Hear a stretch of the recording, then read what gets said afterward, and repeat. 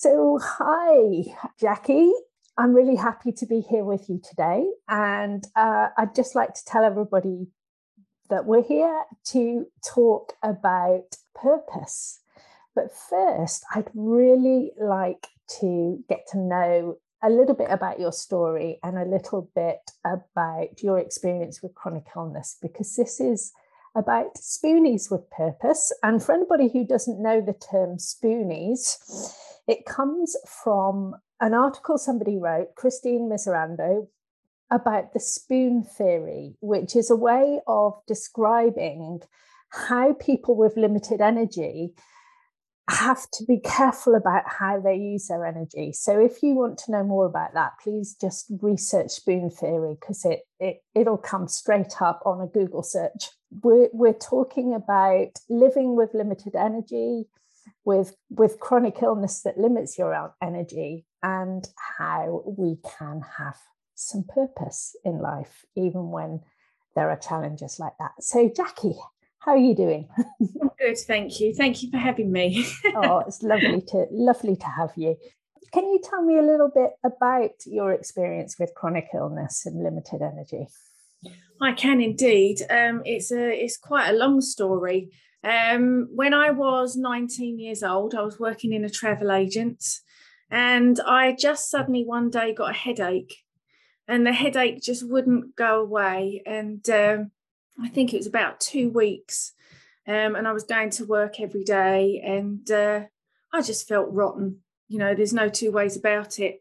And my boss basically got her son to drive me home one day because I was just too poorly. And he dropped me off the top of the driveway that I in the house that I lived with my parents. And I walked down the driveway, and my mum was standing at the window, and she said that she thought I was drunk.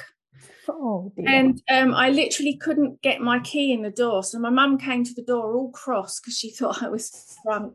And I literally fell through the door, and I didn't get up for 3 months. My dad used to have to carry me downstairs and stuff. And that was the beginning of my journey.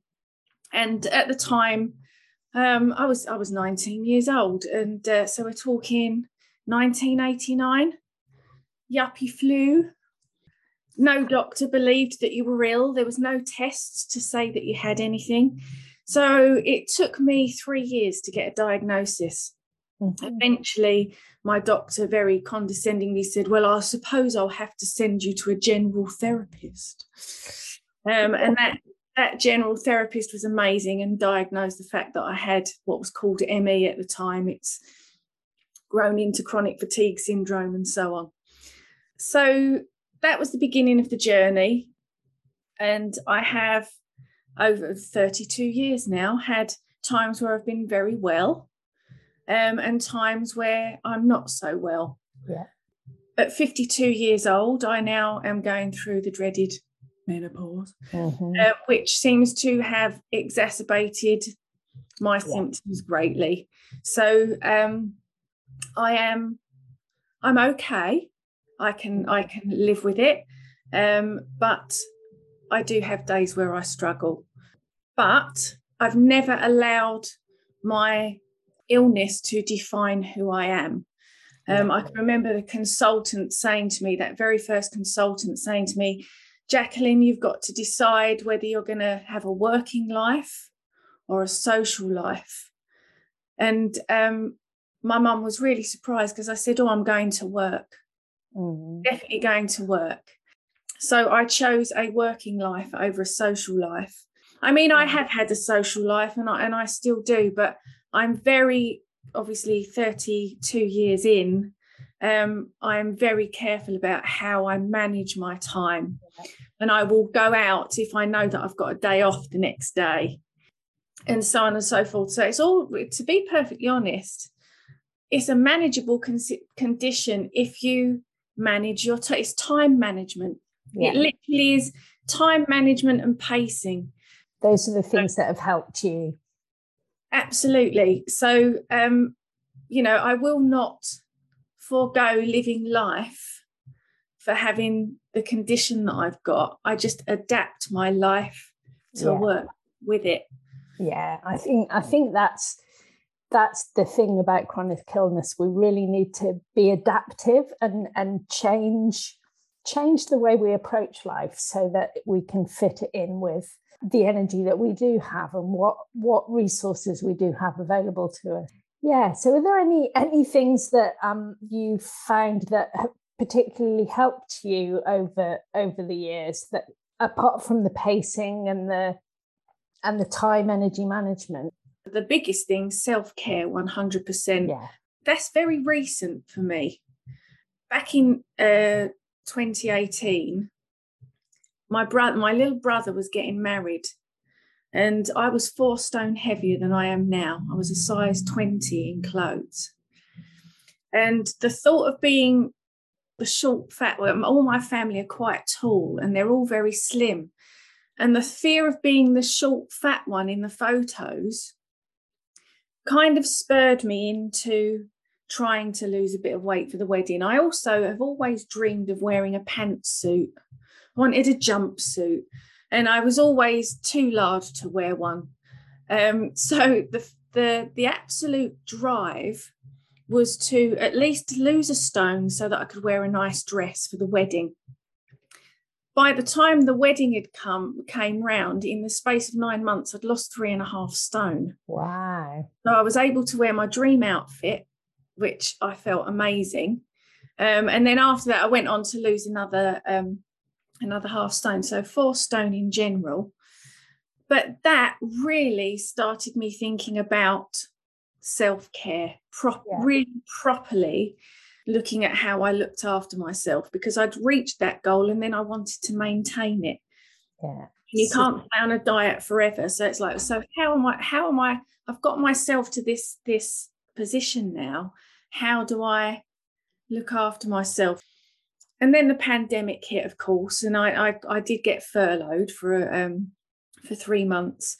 And being the person I could have just sat and watched telly eating pizza all day. But I didn't. So I started to run, which really was not great for somebody with chronic fatigue and fibromyalgia. Give it a go if you want to, but I did it for a few months, and then I suddenly thought, do you know what? This is really not doing my fibromyalgia any good at all. Right. So I discovered yoga. Just for a random Facebook post. This post came up with all the anatomical pictures of what yoga does for you, and I couldn't do a single one. It was like, good Lord, I can't do a single one of these. So, right, that's what I'm going to do then. I'm going to make it my mission to be able to do those photographs. I'd like to point out that I still can't. But I am closer to them than I was in the beginning. I mean, I couldn't even bend forward, you know, I mean, I couldn't even touch my toes.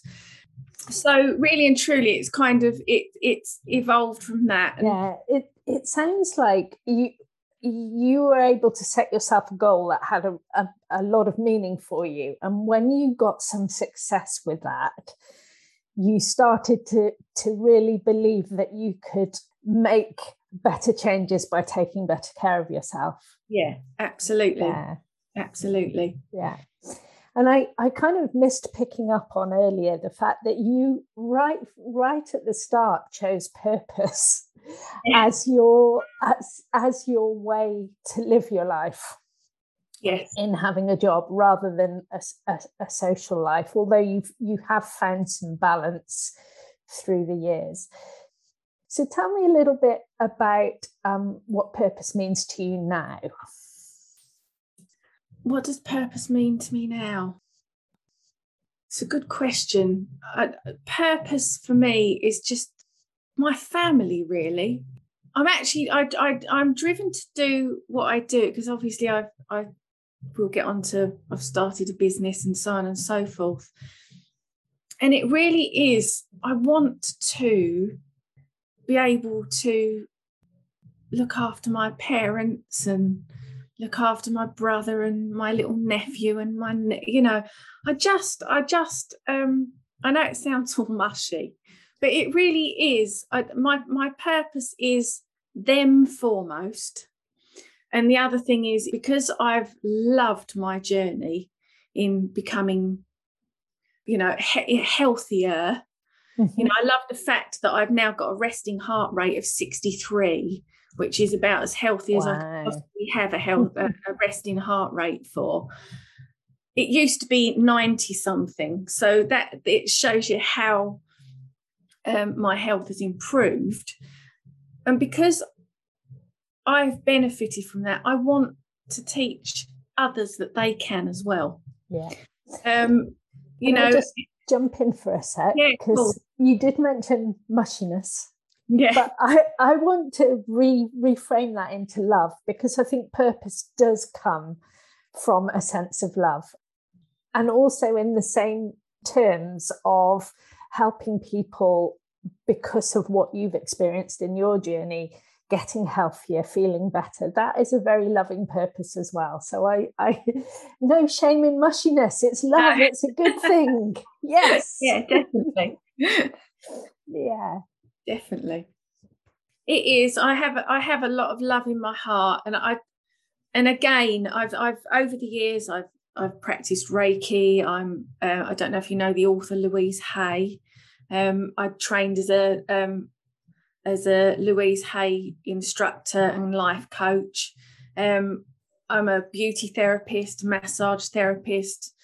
So I've kind of always been driven to do this kind of care for other people. I was out of alignment though, because I wasn't caring for myself. Yes. And I find, this 4 stone, I actually was a chain smoker, 4 stone chain smoker who sat quite happily and ate a family-sized block of cheese in 2 days, was trying to promote health and self-care to all these wonderful people who did come and see me, but I wasn't living what I was trying to teach. Yeah. So I now feel that I'm actually aligned in the fact that I can actually now go out to people and say, I can teach you this because I've done it myself. Yeah. It's kind of, that's where I'm at. Yeah. I'm just wondering if there was a turning point. I know that part of the turning point was the success you had with losing weight, but I'm just wondering if there was a turning point in terms of valuing yourself enough to get that balance. Yeah, I to be put, it's all tied up with the losing weight. My mum always used to say, there's a skinny person inside of you just dying to get out. And I think when she did come out, I actually discovered who I am. Mm-hmm. And as I say, I've never allowed myself to be defined by the chronic fatigue. But carrying that extra weight and doing all the unhealthy lifestyle, I was kind of pushing myself into that. And I think what I had to do was a lot of the weight and everything was fear of who I actually am. Yeah. There's a quite a strong, driven person inside of me who I sometimes actually find a little bit scary. It's like, blimey, did that come out of me? And I think a lot of where I was self-preservation, protecting myself. And for whatever reason at that point in my life, I was ready to actually embrace who I truly am. Yeah. Ready to be who I truly am. Yeah, it sounds like you have a lot of compassion for where you were. And I think that's incredibly important, that we recognise that when things are holding us back, there are reasons for it. And for you, that was fear of becoming who you are. Yeah. And then you managed to take steps and find that who you really are is a wonderful person to be. Yes. And I want to bring it now into the now, mm-hmm. and talk about what's your chosen purpose now. And perhaps you could tell me a little bit about the business you're running. Yeah, I can. So through part of the journey into yoga, I started seeing all the changes in my body. But having lost 4 stone, it takes toll on your face. And I kept looking in the mirror and I kept seeing the extra flesh and the puffiness and everything. So a little bit of investigation introduced me to face yoga. Mm-hmm. And that's great. I was doing the exercises and following the YouTube videos and everything. And then I decided I liked it enough to actually do a proper course in it.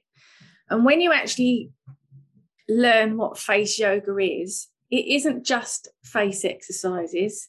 It's a complete health lifestyle. Mm-hmm. Everything that's happening in your body reflects in your face. Yeah. And your face is the one thing you show the world every single day. You can't escape that. So what you put in your body, how you move your body, how you sleep, how you feel, how you think,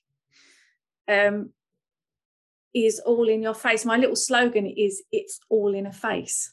So it's taken me on another journey into a different way of looking at my health.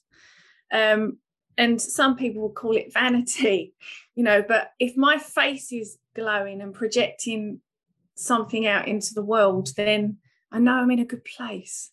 Mm-hmm. So and people, I've had some people saying, well, you constantly looking in a mirror. It's because I'm constantly doing an exercise of some description. And I just find it so exciting. I get really excited about face yoga. And for all the things that I've done, the Reiki, the massage and everything, I can incorporate it all into this beautiful face yoga philosophy. And I just want to share it with everyone. and that's where In the Glow face yoga came from. I love that. I'd just like to mention that sense of when everything in your life comes together to a point where it just brings you so much joy and so much meaning. That to me is the beautiful definition of finding your life's purpose. Well, even talking about it, I don't know whether you can. I'm so excited just talking about it, and I hope that actually comes across to people. Yeah. Because I truly, in this moment, finally know that I've found my life's purpose for my own health. Yeah. And hopefully to take other people on that journey with me. Yeah. I want to ask a slightly challenging question, because for somebody like me, where my energy is very, very limited, I really like the idea of face yoga, partly because my face has changed a lot since the menopause, and I'd quite like the vanity side of it. But I really enjoy yoga myself, although I only do a very gentle routine. I often find that I have to prioritize what I do for my well-being. Things for my face are often at the end of my priorities. So is there anything you could say that would put face yoga slightly higher up or up the list of priorities? Yes, because you don't actually have to set a specific time for face yoga. You can, it's for me, I have a non-negotiable, which is it doesn't matter how I'm feeling, I have to get on my yoga mat in the morning, even if it's just to lay in child's pose for 10 minutes, right? It is a non-negotiable. My mat is actually laying out here on the floor because I did my yoga just before I started chatting to you, but it's a non-negotiable. So for me, I do a short face yoga routine when I get on my mat, and then I do that. But as a face yoga instructor, therapist, you'd kind of think that was what I would do. However, for people who haven't got the time to do that, you can literally do face yoga throughout the day. Yeah. So, for example, when you're putting your mascara on, so there's a pose called the big O.